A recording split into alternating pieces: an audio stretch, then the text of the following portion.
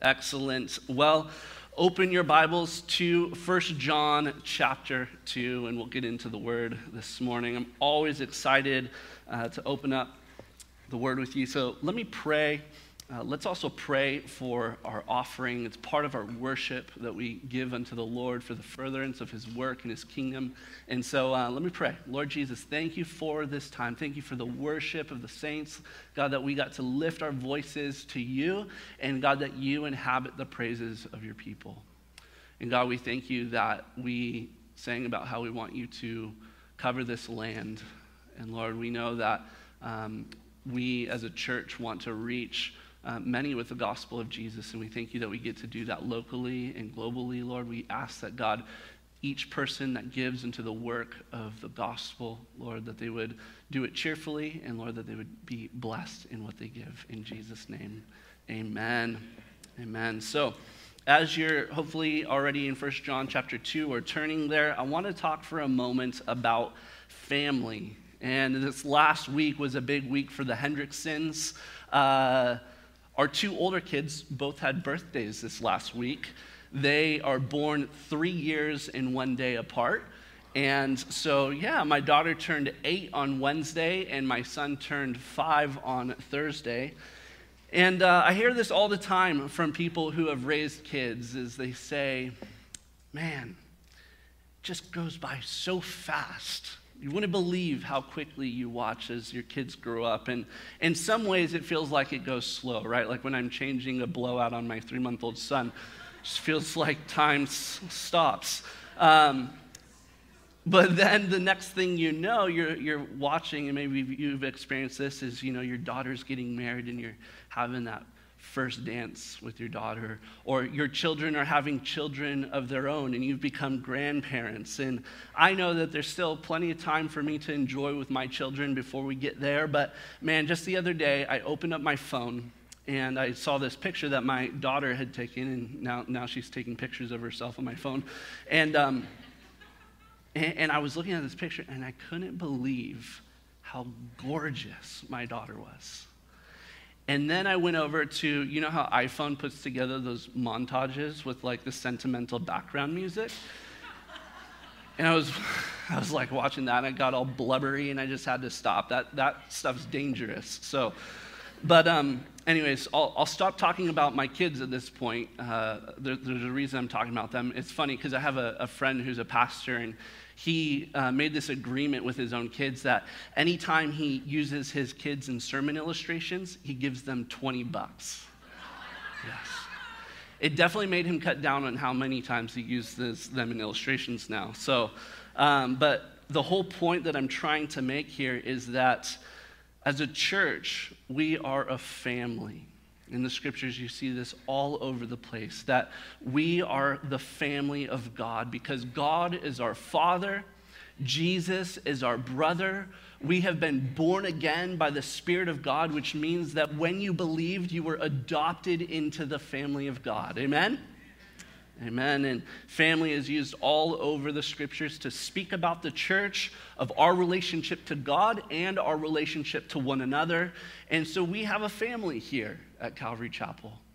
This is a family, and we're praying for many more to be born into this family. And we want to love and serve each other as a church and as brothers and sisters in Christ. And I know that in this church, there is going to be spiritual fathers and mothers.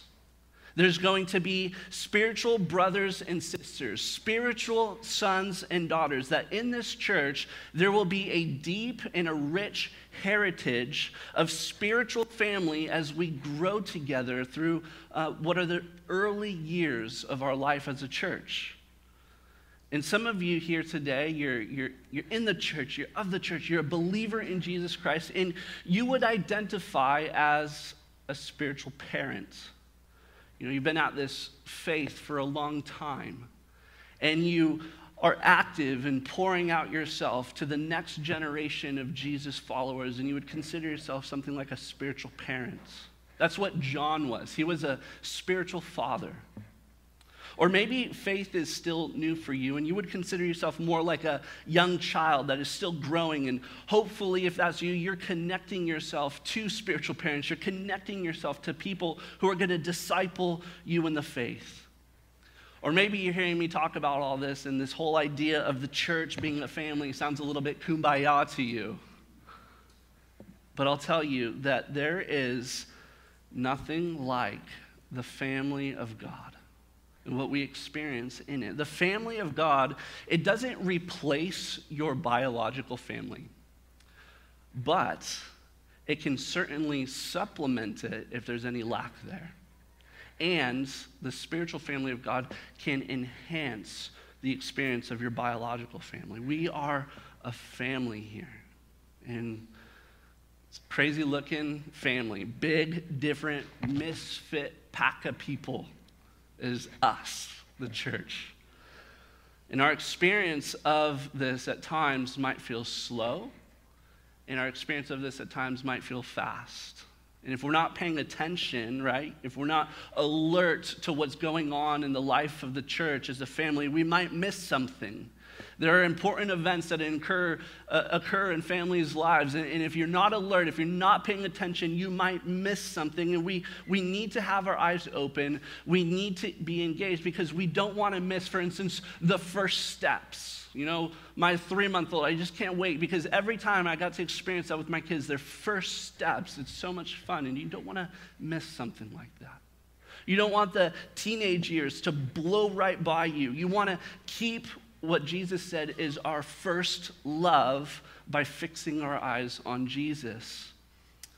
And if we're not, as a family, continually confessing and admitting one another's faults, if we're not bearing with one another, then God forbid that we would become divided as a family.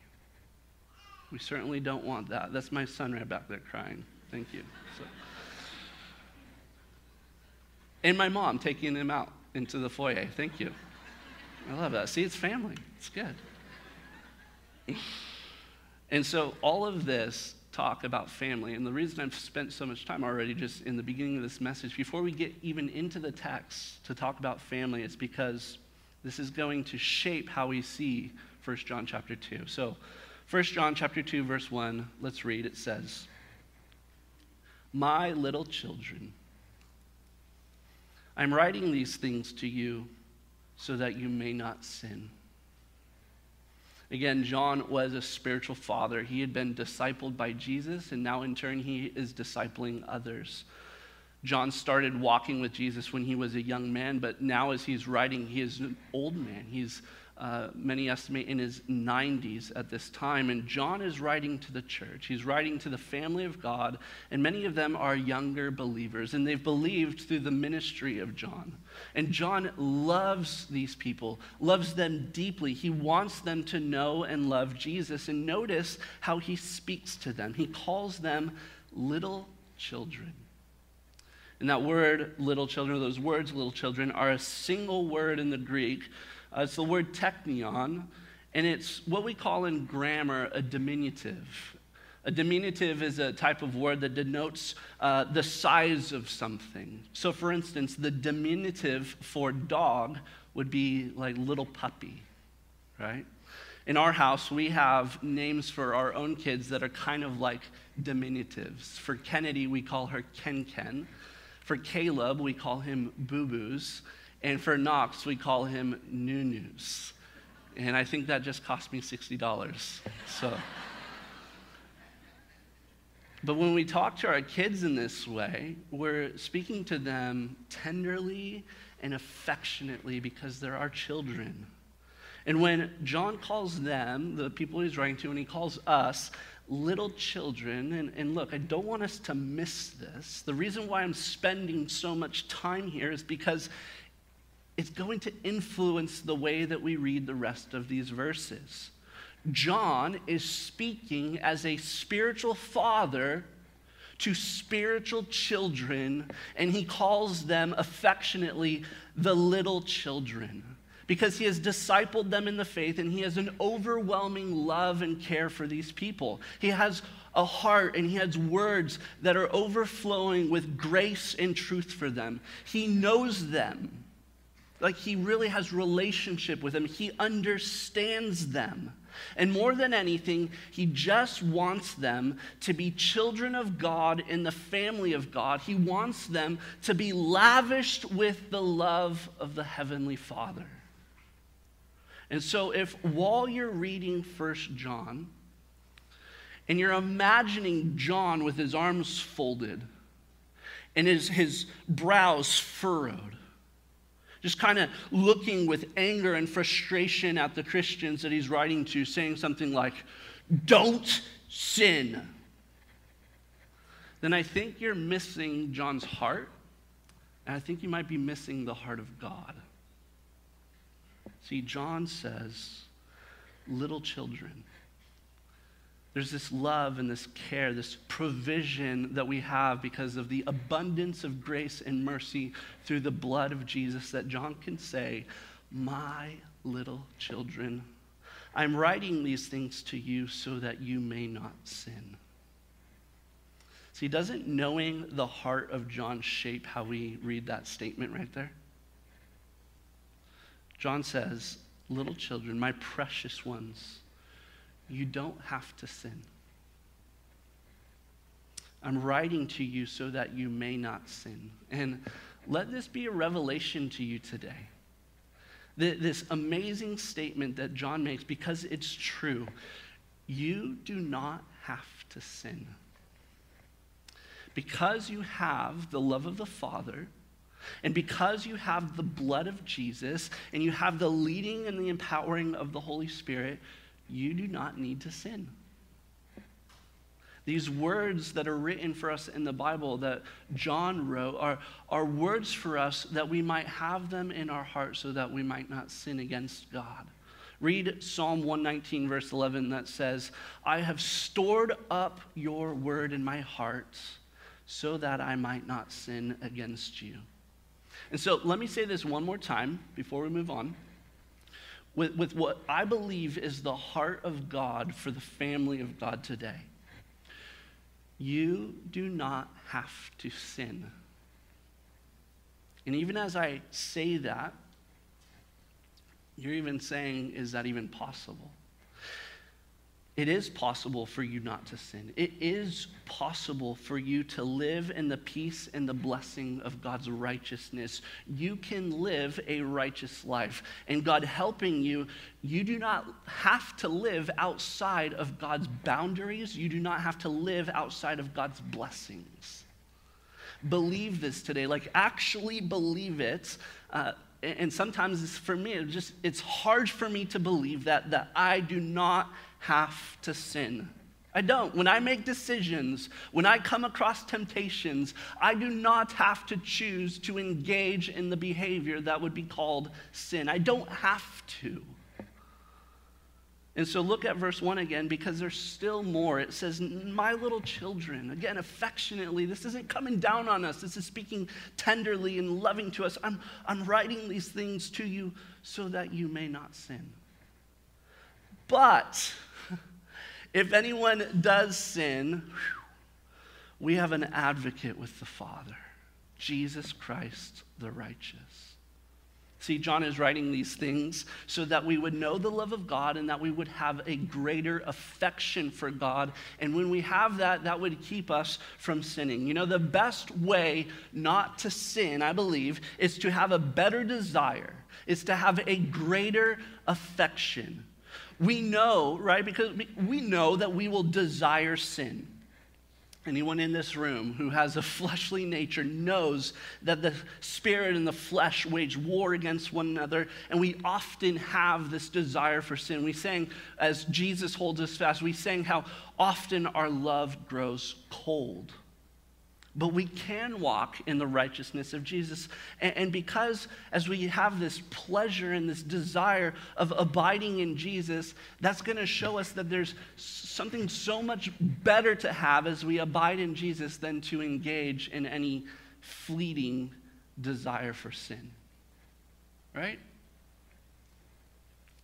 You know, it's been called by one writer, this idea of getting a greater affection or a greater desire for God than for sin. He calls this the expulsive power of a new affection. The expulsive power of a new affection. Do you want to expel sin from your life? Then get a better affection. Get a better desire. And the only best desire that you can have is an affection for God that will actually expel any desire that you have for sin. And so you don't have to sin anymore. You can stop doing what you have been doing by turning from your sin and turning to Jesus. That is called repentance in the Bible. And so turning your heart and its desires for the things of this world, the things of the flesh, you can turn your heart and your desire to the things of the Lord and to his righteousness and the things that are pleasing to him. And God gives you the ability to do that. But, and there are some big buts in the Bible, and this is one of them. I'm so thankful for this next part of verse 1 that says, but. Because without that, there would be no gospel. It would be perfection. And we are not perfect. So he's writing to you so that you may not sin. But if anyone does sin, we have an advocate with the Father, Jesus the righteous. So you don't have to sin, but if you do, and if we're honest with ourselves, right, we will. And we do often, but if we sin, we have an advocate in Jesus. You know, maybe you heard me saying today, you don't have to sin, and you're thinking, great, good. I don't believe that. I've tried and I've tried and I've tried to overcome sin in my life, and I still do it and I hate it.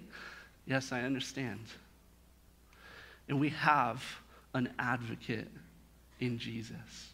So God's heart and God's desire is that you would walk with him in the light as he is in the light, that you would believe that you can walk in righteousness. And as you're walking with Jesus, if somewhere along the way you stumble, if somewhere along the way you give in to that temptation, even though Jesus always provides a way of escape when you are confronted with temptation, if you fall into it, if you do choose to sin, and miss the mark and stumble in unrighteousness, you have Jesus the righteous to advocate for you.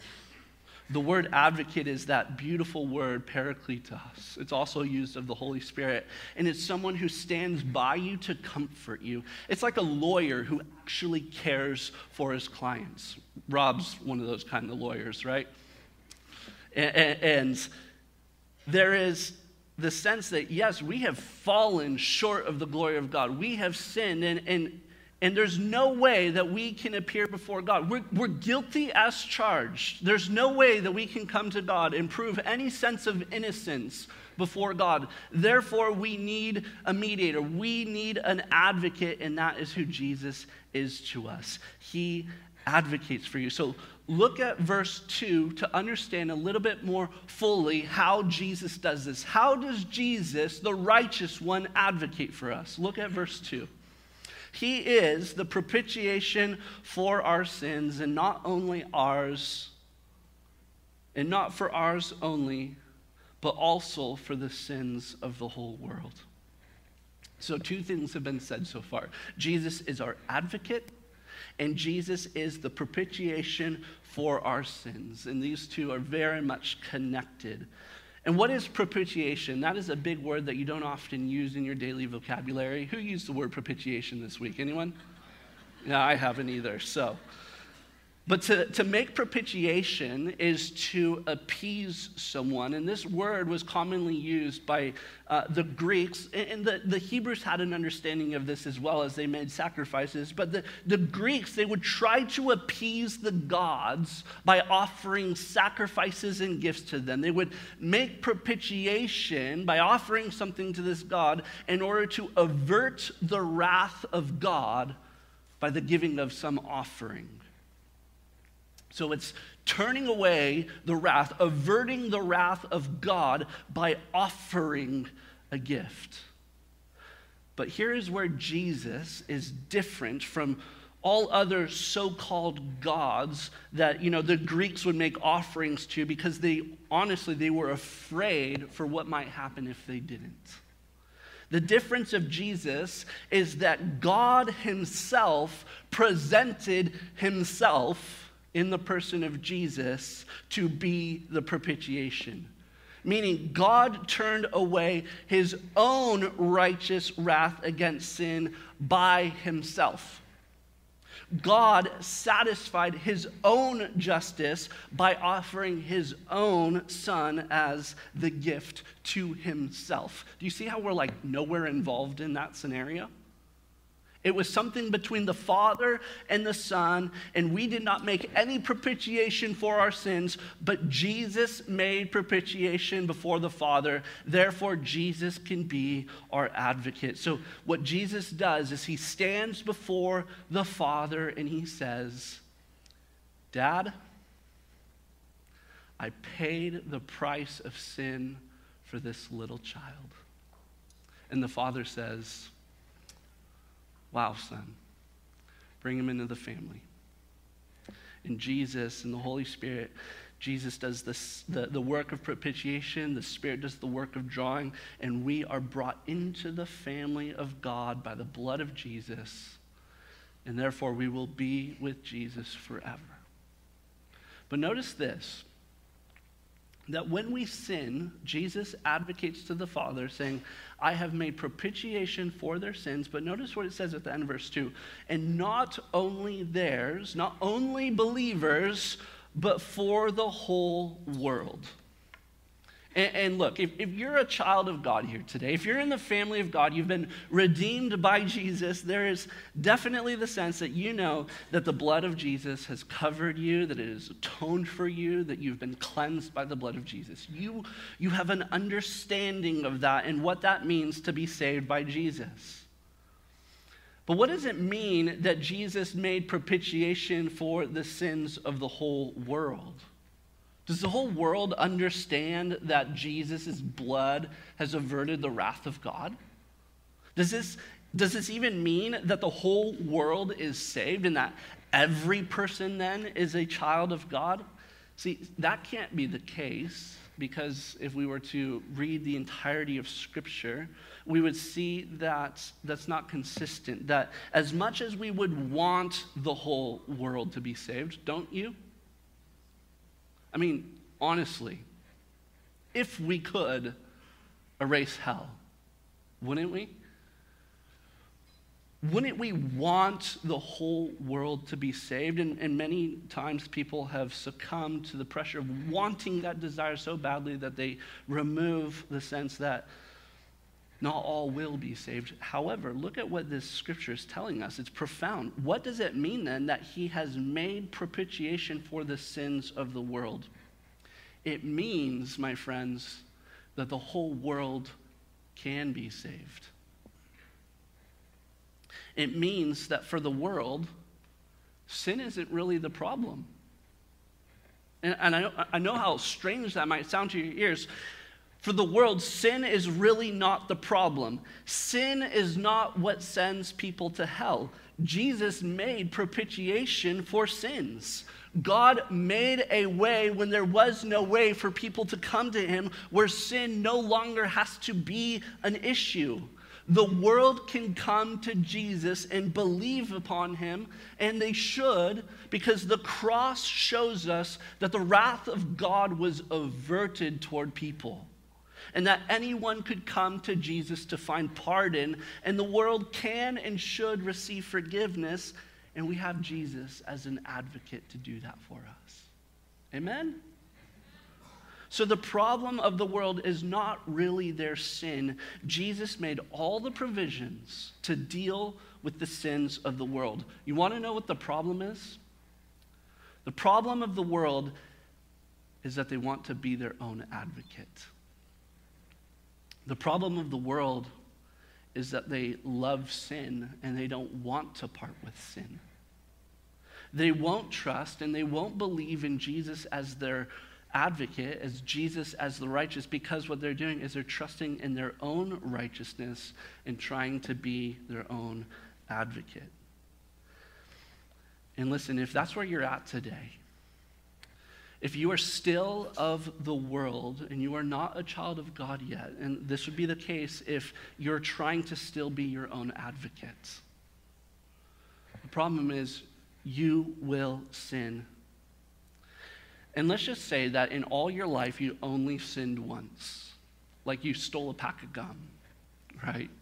Or you can only recollect one time in your life when you told a lie. And honestly, you just say, man, I am the most upstanding moral citizen of this world. I'm just a really good person. But if you have one sin, you cannot advocate for your own sin. You can't, because you have to appear before a holy God. And the only way someone can advocate before a holy God is if they are sinless. And you have to be truly righteous, and you have to have never sinned once to appear before God, who is holy and a righteous judge. And there is only one man who can do that, and his name is Jesus.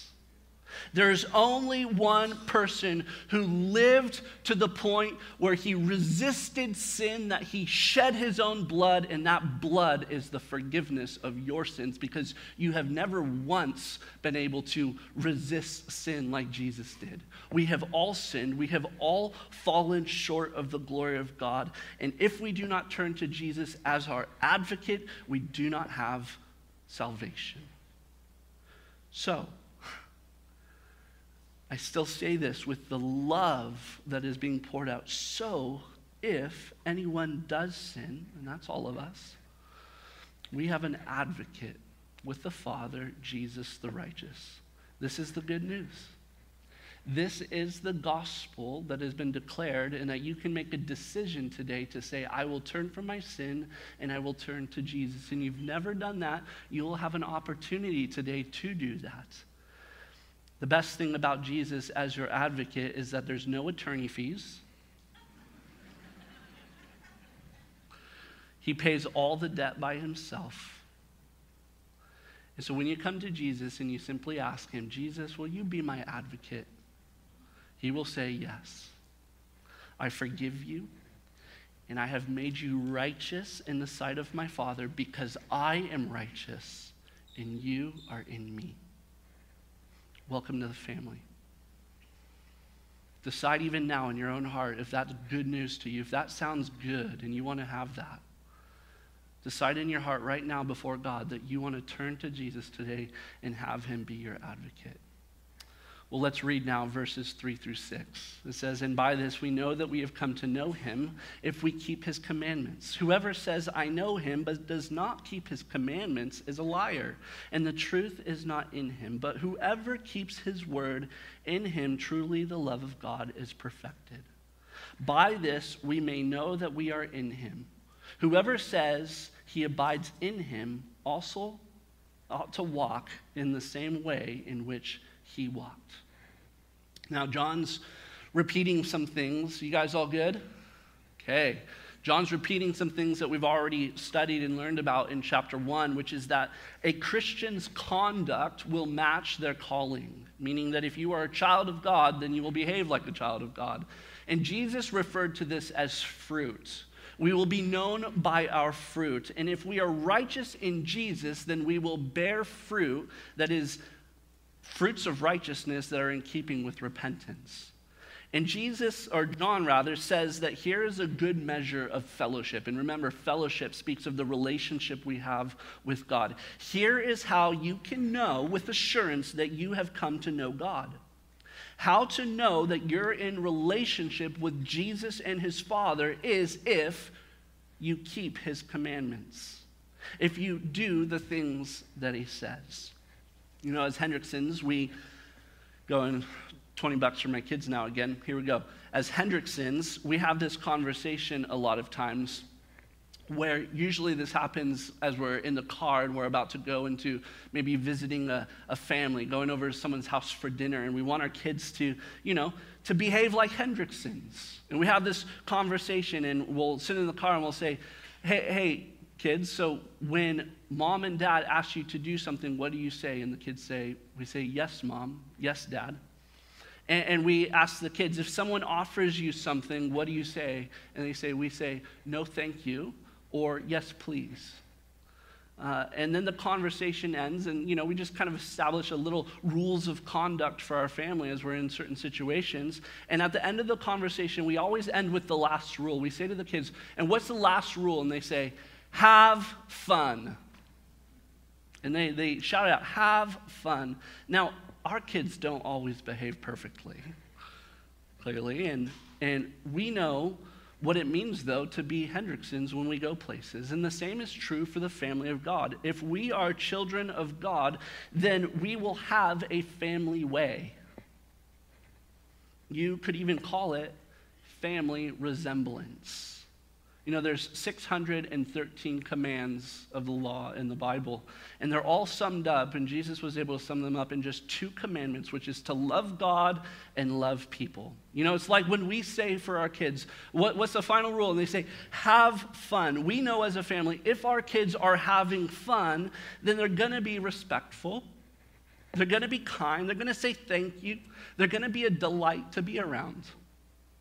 And the same is true that if we're loving God and loving people, we will keep his commandments, and his commandments won't be burdensome. We will enjoy living and loving in righteousness. And think about how weird of a situation it would be if, say, my family rolled up to somebody's house for dinner, and there was just some sketchy dude that rolled up with us. And he was angry and brash and rude and just, didn't look anything like us. We're all blonde towheads, and he's got brown scruff. And it's who is this guy, and how is he behaving, and how's he talking? And if this man was just to roll up into some dinner with us and say, I'm a Hendrickson. No, you're not. You have no family resemblance of a Hendrickson. You smell like beef and cheese. You are not a Hendrickson, right? Stop calling yourself a Hendrickson. You have no family resemblance. And the same thing is what John is saying. Whoever says, I know him, but does not keep his commandments is a liar, and the truth is not in him. If you say you know him, but you're not keeping the commandments of God, you don't have the family resemblance. And how can you say that you know God? And the point that I'm making is, if you are indeed in the family of God, then you will have some family resemblance, and you will grow in that family resemblance. Look again at verse 5 through 6. But whoever keeps his word, in him truly the love of God is perfected. By this we may know that we are in him. Whoever says he abides in him ought to walk in the same way in which he walked. So, this is clear. If you are a child of God, then you are in the family of God. And if you are in the family of God, then you will resemble your brother Jesus. You will do what the Father says. That's what Jesus did. He kept God's word. So it also says, if you abide in God. And that word abide means to be at home in. It means to dwell in the house of. If you dwell in the house of God, if you are in the household of faith, then you will have family resemblance. You will be a Christian. Do you know that Christian is simply a diminutive? We talked about diminutives this morning. Christian simply means little Christs. You will walk the same way Jesus walked, because we are all little brothers and sisters of our big brother Jesus, who's perfectly lived and had a perfect example for us to follow. And if you're not familiar with how Jesus walked, read the Gospels. See how Jesus walked in obedience to the Father's will in everything. See how Jesus walked with power and authority and love amongst all whom he came in contact with. And so the question we have to ask ourselves, as we kind of come to a close here, is that if we call ourselves Christians, which I Hope that you do. And if today you want to become a Christian, you want to come into the family of God, you want Jesus to be your advocate and brother, today you can make that decision. But if we call ourselves Christians, I have to ask you, are you talking the talk and are you walking the walk? And look, talk is cheap. How's your walk? Brother, are you walking with Jesus? Sister, do you keep his commandments? If you are, which I pray that you are, it says there in the scriptures that the love of God is perfected in you. And if you haven't been walking as you should, and you know it and the Spirit is convicting you, well, there's an advocate for that. Turn to Jesus the righteous.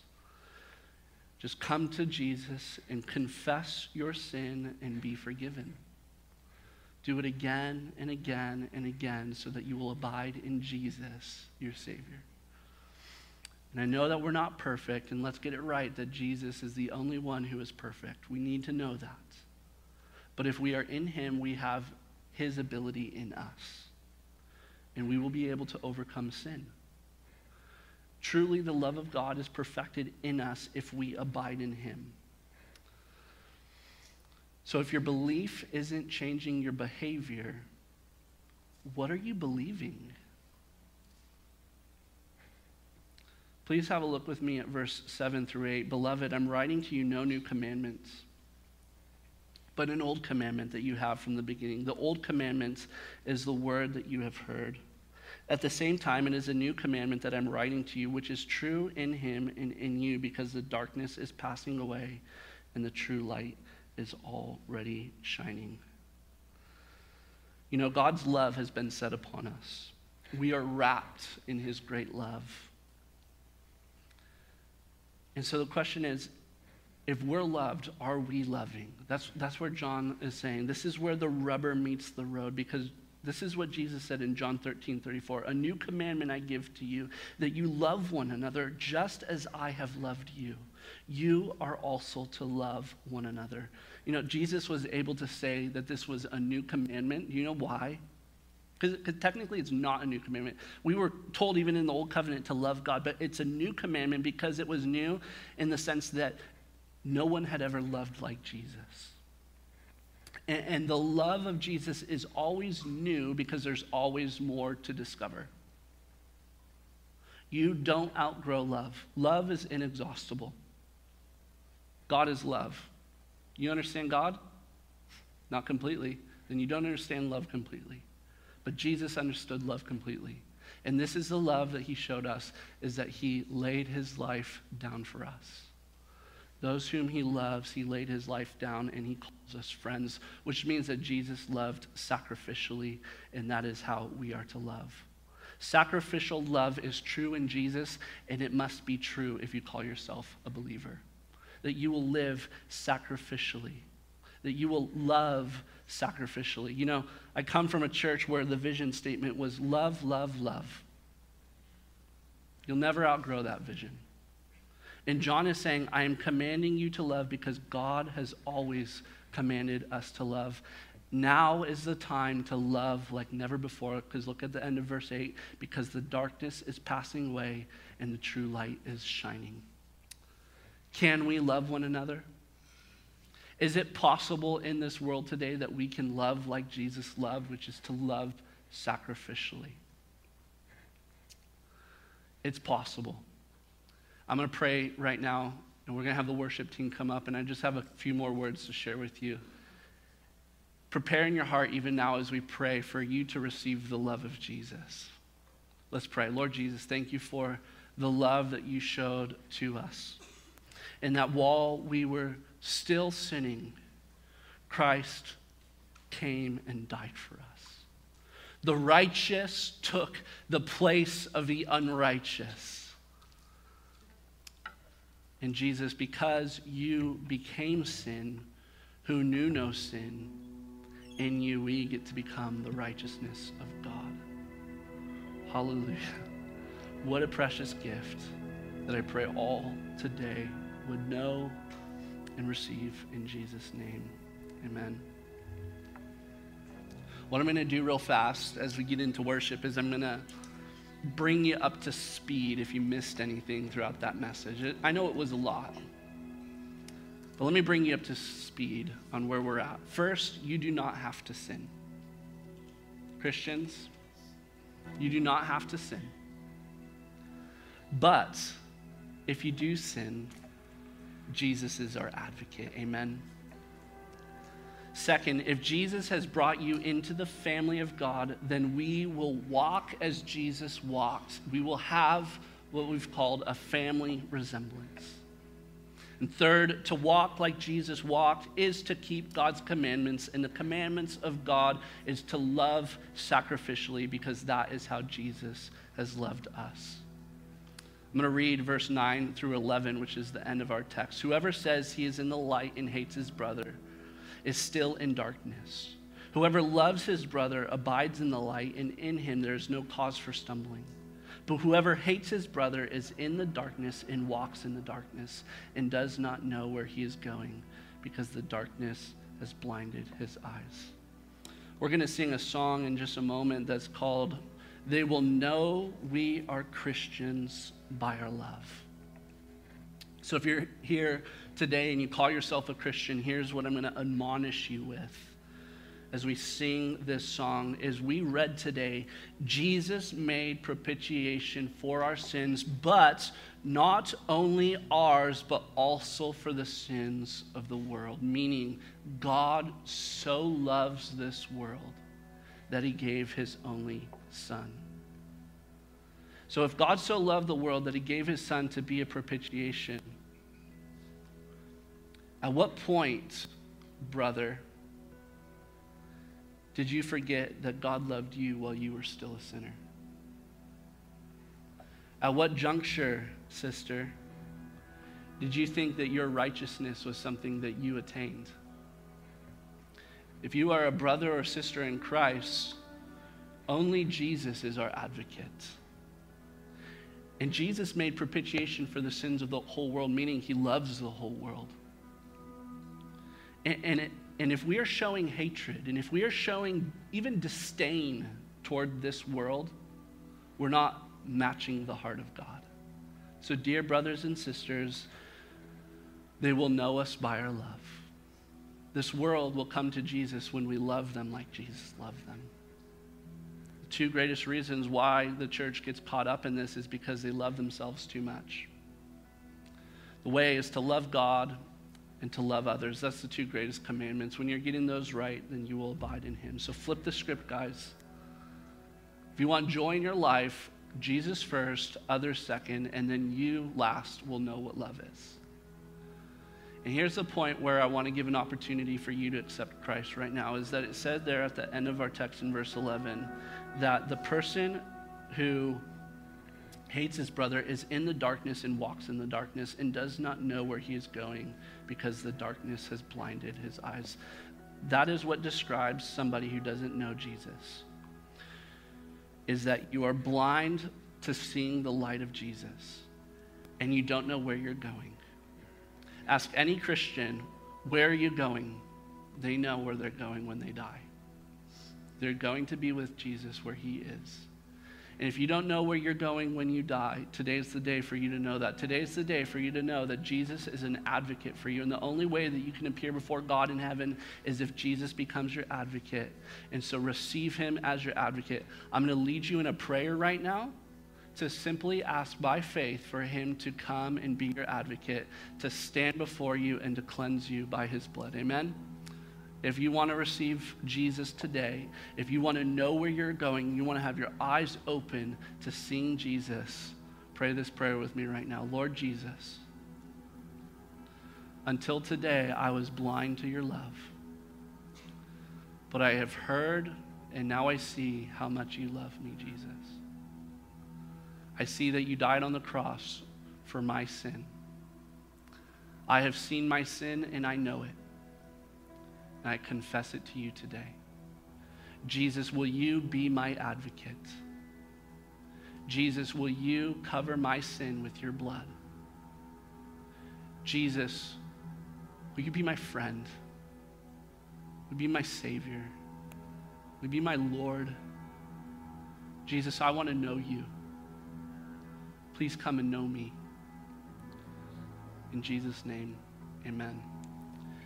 If there's anyone in here and you prayed that prayer with me just now, can you raise your hand? Because what we want to do is we want to know. I see you right back there, sir. Anyone else? I see you right back there. Praise the Lord. Amen.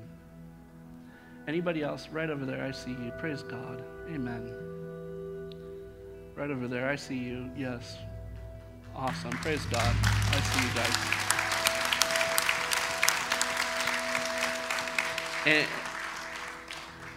And the Lord has called you today as his own children.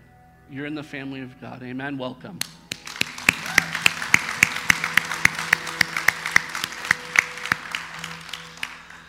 We've all received the love of Jesus. And so we're going to sing this song right now. We're going to sing two songs as we close. We're going to sing a song that's called They Will Know We Are Christians by Our Love. It's powerful. Maybe you've sung the song when you were a little kid and you haven't heard it in a really long time. It's powerful and it's true. This world, to come to Jesus, they need to see Christians who love God and love people. They will know we are Christians by our love. And the second song we're going to sing is Nothing But the Blood. Let's be reminded there's nothing but the blood that can cleanse our sins. He is our advocate. Amen, church? Amen. Let's all stand together. And as we stand, I'm going to have a prayer team up here coming up. We've got Pastor Rob. Can I have the Coxes? Can you guys come up and join up here? And Jim and Annabelle Kim and let's see. Valencia's, can you guys come on up? And we're just going to have, if you feel led to pray for people, I think I saw probably about 8 or 9 hands go up today to receive Jesus. And if you raise your hand to receive Jesus, we want to pray with you. We want to get to know you. We have Bibles up here. We'd love to give you one. So just come forward. We'd love to talk to you either during the worship or after the service. But welcome to the family. Amen. Amen.